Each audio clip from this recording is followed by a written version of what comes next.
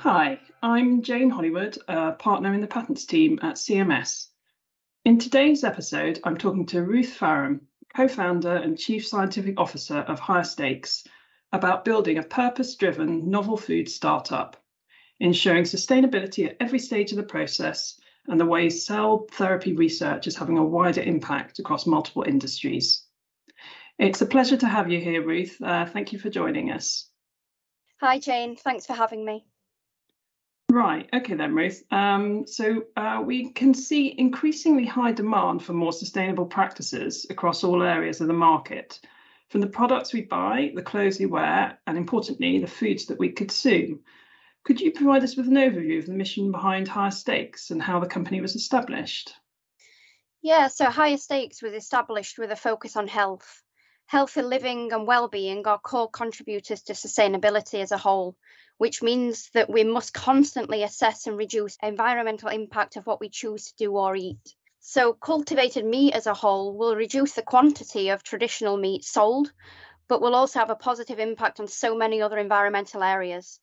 So we'll reduce greenhouse gas emissions, we'll reduce intensive pig farming, and in turn will reduce the risks of antibiotic resistance.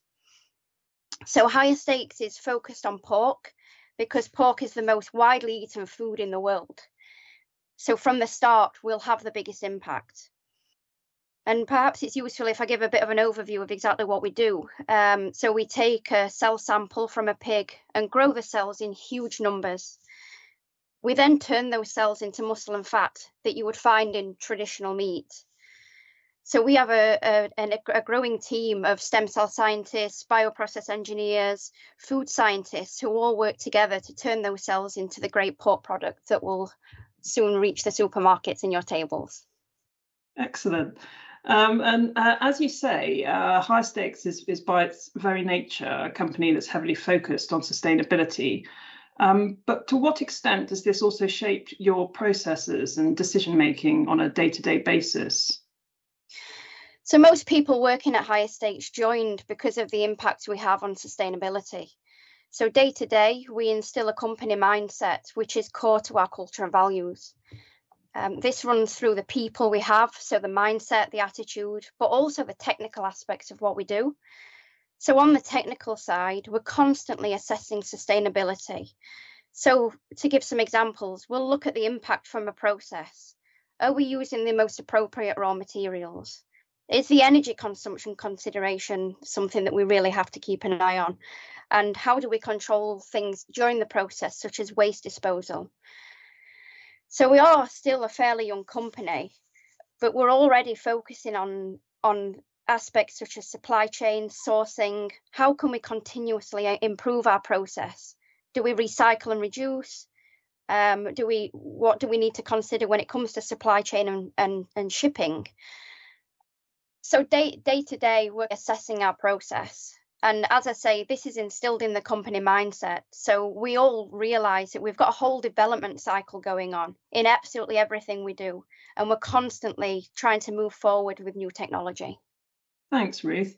You've provided some really interesting insight into how you have developed sustainable processes.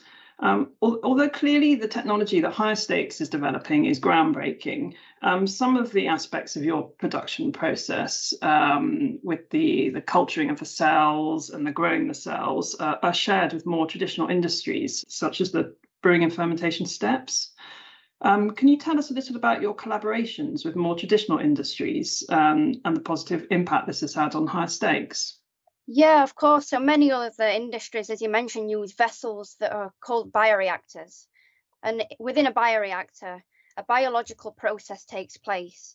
And this can range from fermentation, where they make beer, to bioreactors that grow other mammalian cells for antibody production. So as a whole, it's an incredibly diverse technology which spans many different fields, but each have varying degrees of control. So cellular agriculture, which is the key area that cultivated meat falls within, learns from various aspects of these industries, but we're very different. So we use the bioreactors to grow different types of animal cells that has actually never been done before at the scale we require or in the same context to create a food product. So as a result, we have to take a very different approach, and we have to look at different aspects such as cost and the health of the cells, which is hugely important. Also, our cells are the product itself. So we're not taking a byproduct, for instance, the beer or the antibodies that are secreted by cells. Our cells become the meat. So how we approach the technology, the technical aspects of that are very different. I'll give an example with cell therapy. So within cell therapy, they would want to grow similar cells to ours. They'll grow a patient's stem cells, and although they haven't yet required the scale that we have, they are taking that approach now in order to move into another level of development to scale it the way we are. So there's a huge synergy there. And actually, I find that they have, there's been a lot of communication between the two fields, particularly around cost. Cost is the main focus because no one wants to pay $1 million for a piece of pork. So obviously the approach we're taking will really help them, and vice versa. Thanks, Ruth. It's really fascinating. And now with my next question, I wanted to have a slight change of focus, moving more towards the people aspect of Higher Stakes as a company. When leading a mission-driven business, how do you make sure you hire the right people and find the balance between the technical expertise that you need whilst also maintaining the culture and value of the company? This is a really interesting question, actually, and it's something that Higher Stakes takes very seriously. So in our view, culture and values is equally, if not more important than the technical skill set. Just to give an example, you can have an exceptional technical scientist, but in a personality level, they can be quite disruptive, which can really negatively impact the company dynamics. So a good culture fit is absolutely paramount. And also, we have found that if the culture fit is right, the technical skills could be moved within the company so to make the person fit in the right way where they're most comfortable technically. So there's a lot more flexibility there. We use a tiered recruitment process to give candidates the opportunity to meet people within the company from all divisions. So whether it be science, the people team, the leadership team, all levels. And this allows a really thorough assessment in both directions, both for us as of the candidate and the candidate of us. And we do ask at the end of the recruitment process for feedback from the candidates. And they always suggest that the approach we're taking is actually appreciated. And I think one of the things worth mentioning is the challenge in the interview process. Removing bias from interviewing can be very difficult. And also, as we grow, the communication of the company inevitably changes. So we're constantly trying to make sure that we share information in the right way and that voices are heard as well. And going back to the culture, we have core values that we want to adhere to. We always allow candidate growth, whether that be horizontal or vertical within the company. We encourage, creativity. We want excellence, but creativity and innovation have to be there. Being a positive and caring company as well.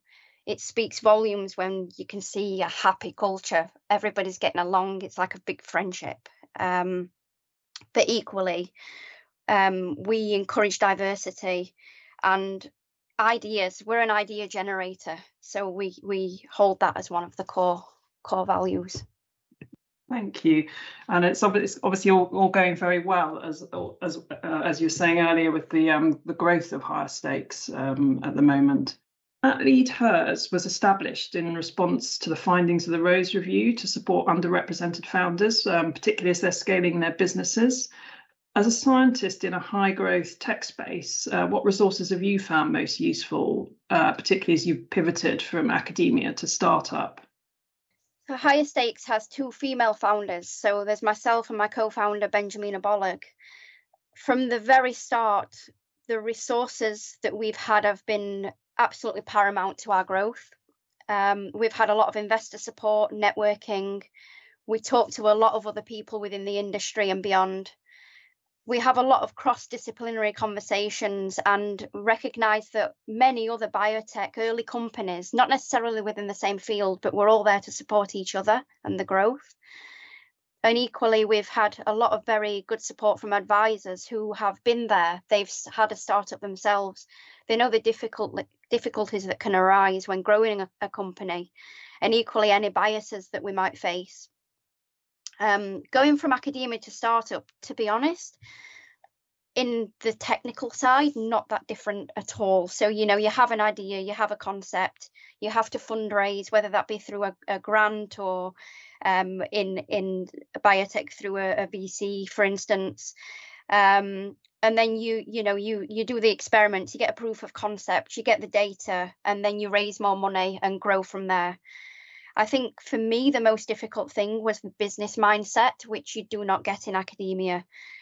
Learning about manufacturing, learning about scale, learning about finance. And that's where I have the biggest learnings. Knowing where you can find resources from the very beginning as well can be difficult. So any advice I would give would be to make sure you surround yourself by strong networks within a similar field so that you can constantly check in, get advice as you grow.